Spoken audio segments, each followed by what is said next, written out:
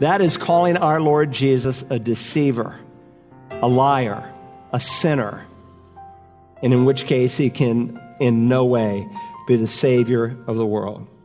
Look, I'm going to go with the plain meaning of Scripture. I'm going to go with what Jesus said, and he linked his resurrection to the miracle of Jonah. Hello and welcome to Search the Scriptures, the Bible teaching ministry of Dr. Carl Broggi, Senior Pastor of Community Bible Church of Beaufort, South Carolina. We have just completed our series in the book of Romans, and today we finish our first part of a new series of messages in the book of Jonah. In this series, Pastor Carl is examining both the historicity and the relevance of this great book. If Jesus viewed Jonah as a historical figure who was literally in the belly of a great fish, then we should as well.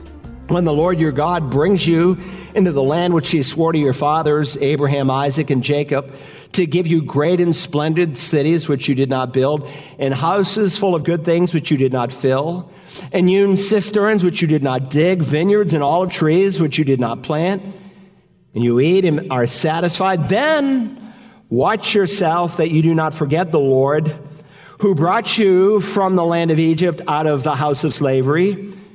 You shall fear only the Lord your God, and you shall worship him and swear by his name. You shall not follow other gods, any of the gods of the peoples who surround you. For the Lord your God in the midst of you is a jealous God. Otherwise, the anger of the Lord your God will be kindled against you, and he will wipe you off the face of the earth. And that's exactly what happened in Israel's history. God blessed this King Jeroboam. He expanded their borders. They were number one, but he didn't repent. God blessed America. I'm not saying that we're a nation without problems, but God blessed this nation like few nations in the history of man. More missionaries have been sent from the United States of America than any other single nation in the history of man. And if you're God Almighty and you want to get the best news of your Son out to the world, you're going to bless a nation that's going to take that seriously. And in the early days, America was a difficult place to live. And the people cried out for survival. And God answered and blessed them. And now we're a nation of abundance. And so we've gone from approximately 80% of Americans gathering on the Lord's Day to 20%. Why? Because we have forgotten God. Yes, we have a president who's religious, who goes to Mass every week, who put his hand on God's holy word and swore to defend this nation. And yet he who acknowledges God is the same president who's in favor of abortion and homosexuality and transgenderism and, like so many other politicians, all kinds of wickedness. Because we have forgotten the living God. So here's a real historical person. His name is Jonah, the son of Amittai. He is from a place called Gath-Hepher. Gath-Hepher is 3 miles from Nazareth. You know Nazareth, the place where Jesus was brought to shortly after his birth and was raised there and preached there. Well, he's preaching this prophet. He was raised in the same neighborhood. So he's talking about a real person who ministered to real people, to a real king, who's from a real city called Gath-Hepher. So you really have to stretch and twist and ignore the divine inspiration of Scripture and to say that the Bible's lying, to say that this man was not a real historical person. In fact, 2 Kings reminds us that because of their disobedience, what does God later do? He rises up a couple more prophets to take the message that Jonah gave, like the prophet Hosea. We call it the book of endless love, and God basically says, how dare you? How dare you take my love and my kindness and ignore me? And then he raises up another prophet. His name is Amos, and his message is very simple. You rebel against the dictates of God Almighty, and I am going to judge you through the Assyrians. Now keep that in mind because we're going to see that's very important as we work through the book of Jonah.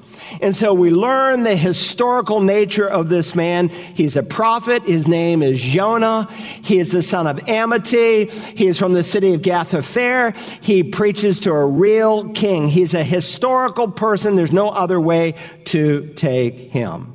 Now, there's a second reason why the book of Jonah bears the stamp of historicity. And again, it's the fact that those closest to the writing understood it that way.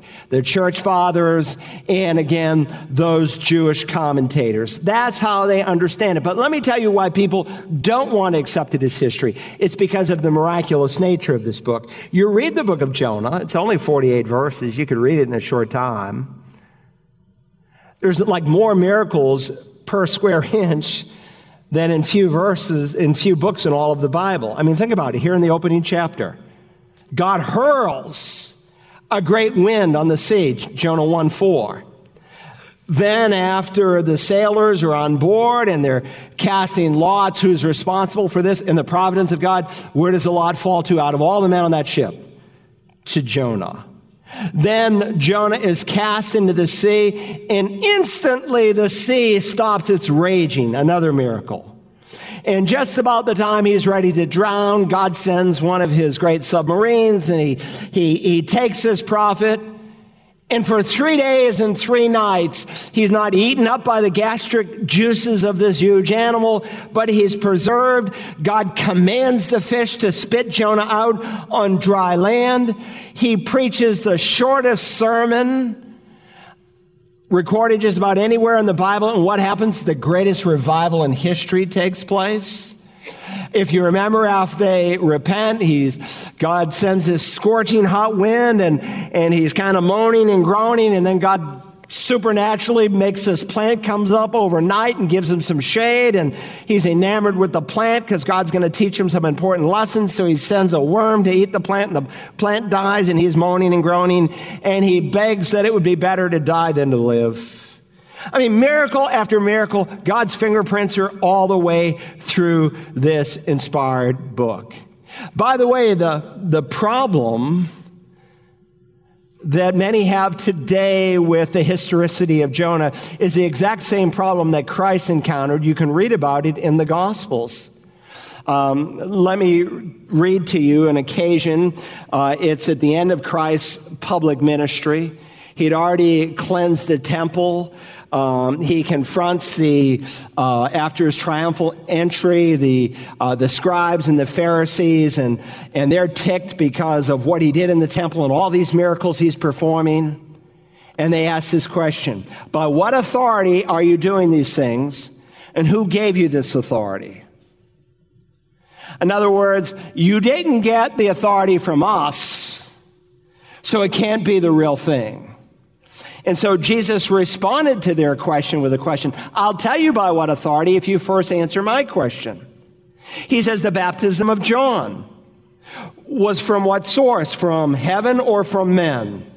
And so they get in their little holy huddle and they begin to confer, and they're on really the horns of a dilemma. They began reasoning among themselves, saying, if we say from heaven, he'll say to us, then why didn't you believe him? Why didn't you respond to his ministry? But if we say from men, we fear the people, for they regard John as a prophet. And so they come out of their little conference, and they answer Jesus, and they say, we don't know. I can hear some guys on the sidelines, man, I'm paying your salary. I just gave my tithe.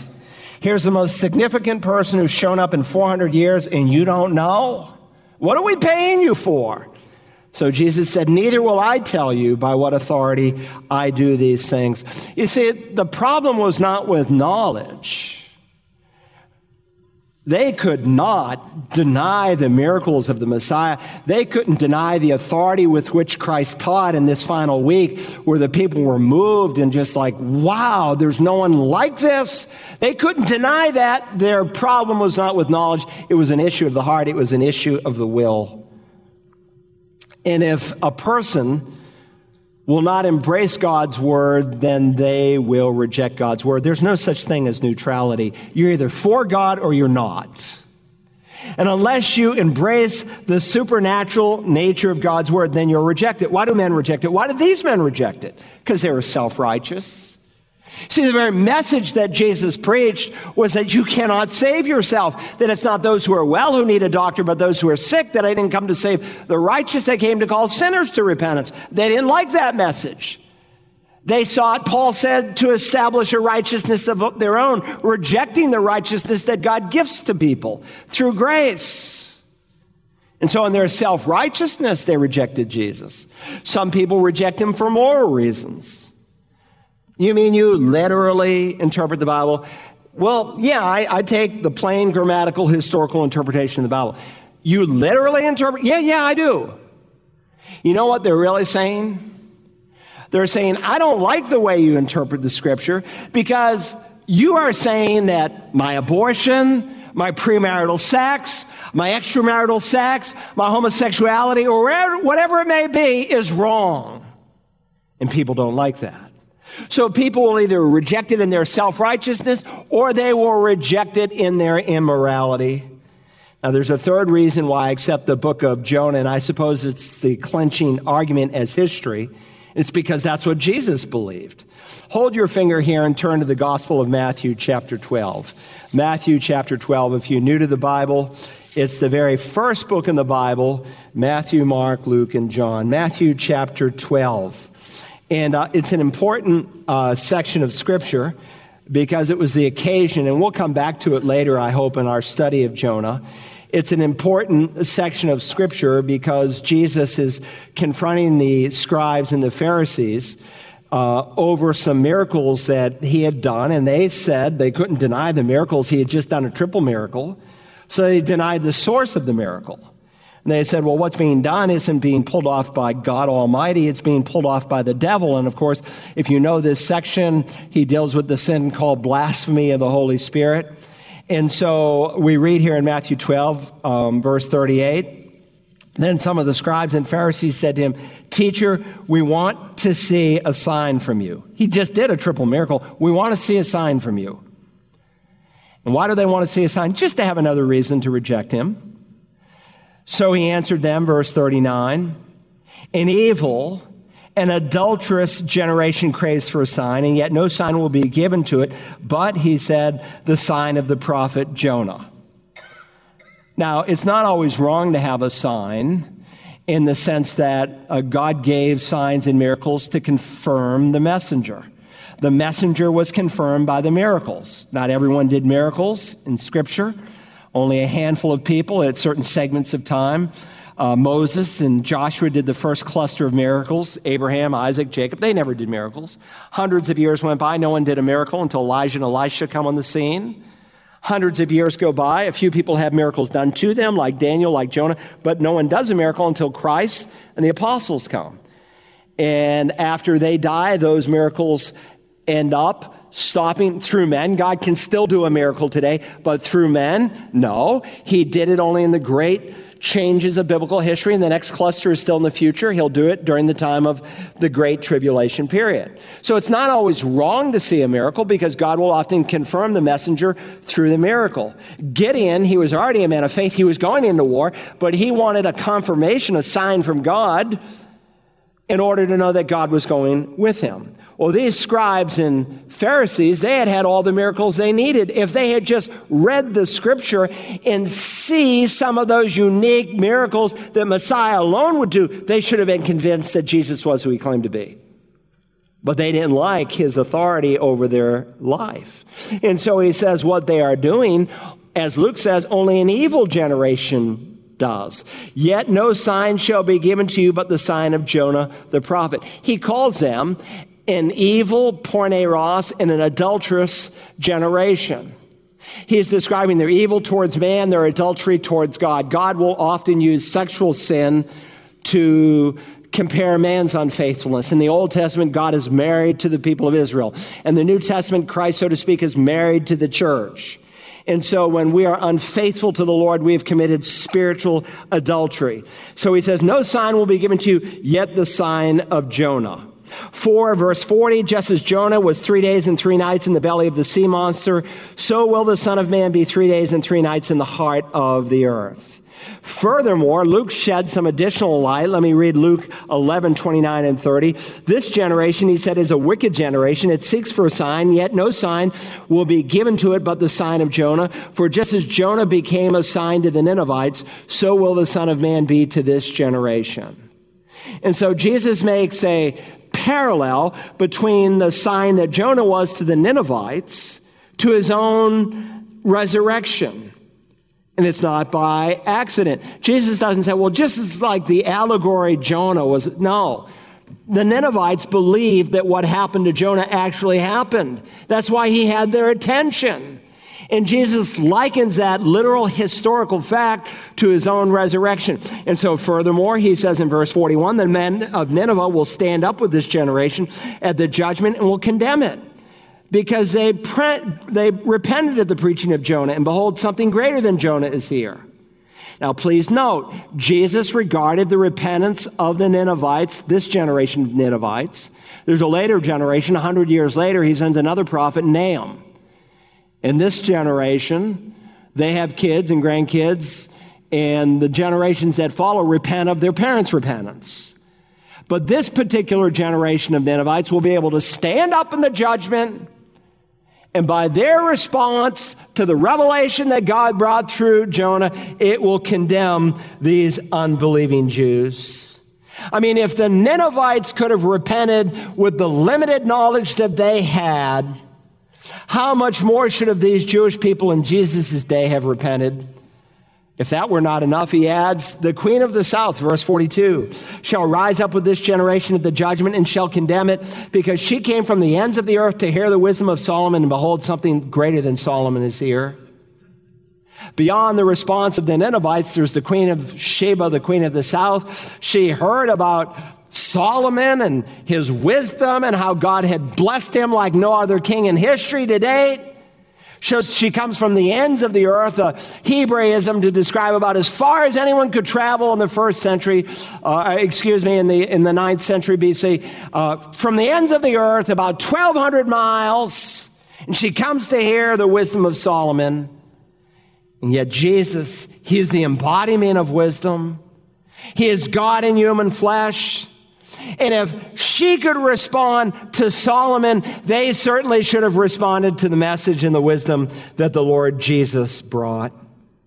And so here in the opening verse of Jonah 1:1, the word of the Lord came to Jonah, the son of Amittai. Now, I spent a lot of time on this background because I want you to understand that this man was a real person with a real genealogy, with real things that happened to his life. How are we going to apply it? Let me make 3 suggestions as we close. Number 1, a rejection of the historicity of Jonah is a rejection of Jesus.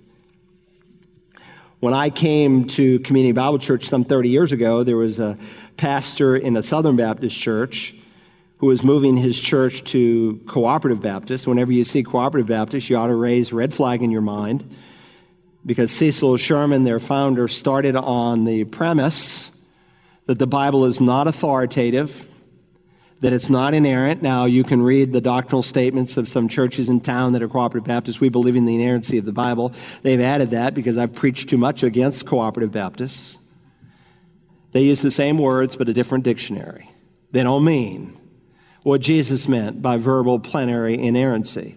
So here is this Southern Baptist pastor who ruined a lot of churches in our county, because after he retired, he went from church to church to church and was interim pastor and destroyed all these churches, led them into the road of liberalism. I'd hate to meet God being an agent of the devil, getting people to question the authority of God's word. So he taught a course at USCB, and a number of our enlisted guys would go there and take a course working on a degree, and they'd come back, and some of them said, a course in religion, I can get credit for it, this might be interesting, I get to study the Bible, and they'd come back week after week, and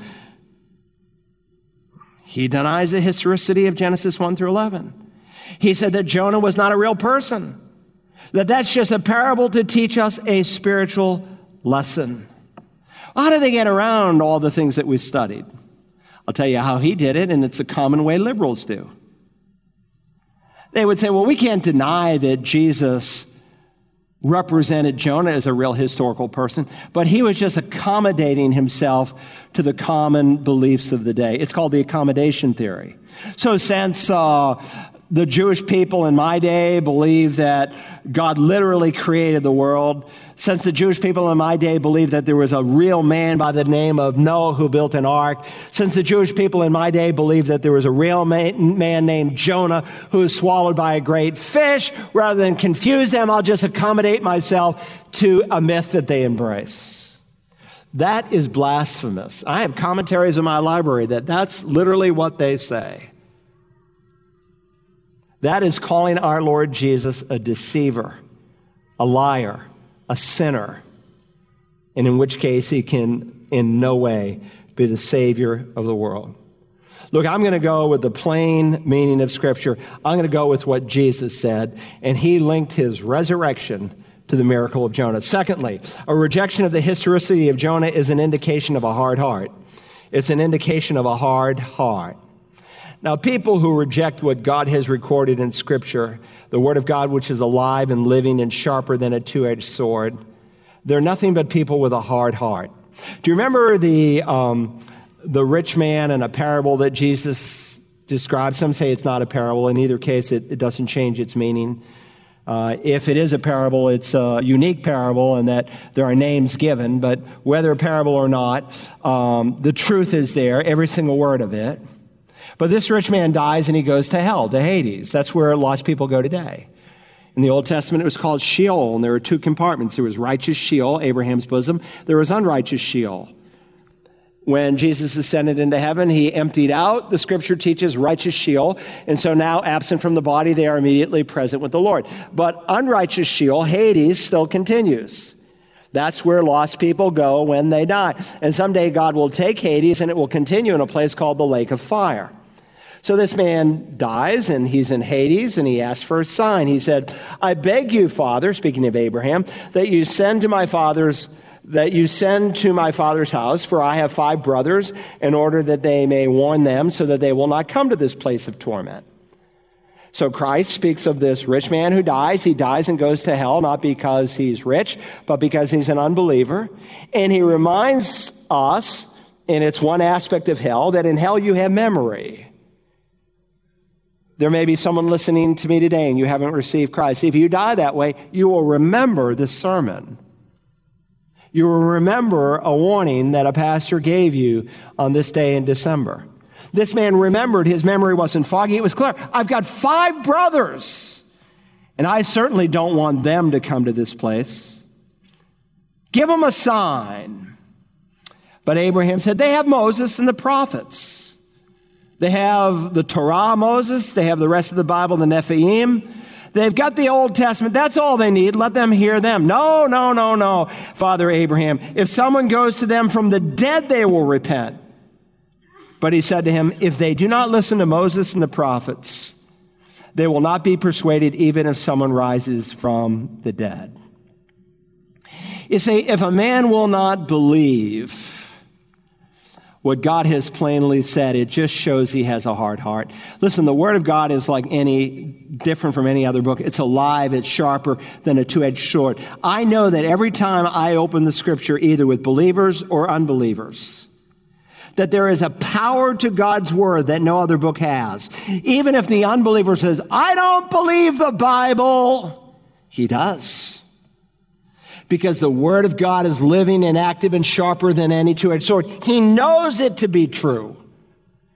And his point is listen, if they won't listen to Moses and the prophets, neither will they listen if someone rises from the dead. And a short throw later, there's a man by the name of Lazarus who's dead for 4 days, and Jesus brings him up from the grave. No one can deny it, so what do they want to do? They want to get rid of the evidence. They want to kill Lazarus, and not only do they want to kill Lazarus, the Bible says they want to kill the Lord Jesus who did the miracle. So it is only an evil and an adulterous relationship. We think, well, the sign from heaven, some miracle is the clincher. Not always. Faith comes from hearing, and hearing by the Word of God. One final application, a rejection of the historicity of Jonah can result in eternal damnation. Now, we don't have time to study it today, and it deserves a sermon in itself, but God willing, we're coming back to it. But there's a parable of the homeless demon that Jesus continued when he spoke to this sin, blasphemy of the Spirit. Let me read it to you. Now, when the unclean spirit goes out of a man, it passes through waterless places seeking rest and does not find it. Then it says, I will return to my house from which I came. And when it comes, it finds it unoccupied, swept, and put in order.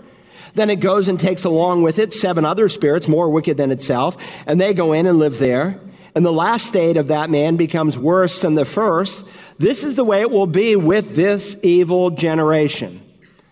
Again, the parable is a whole sermon in itself. But here are the Pharisees who are proud, who on the outside they had cleaned up their house. But on the inside they were not regenerated by the Spirit because of their rejection of Jesus. And you can kind of clean yourself up on the outside and make yourself more presentable before men.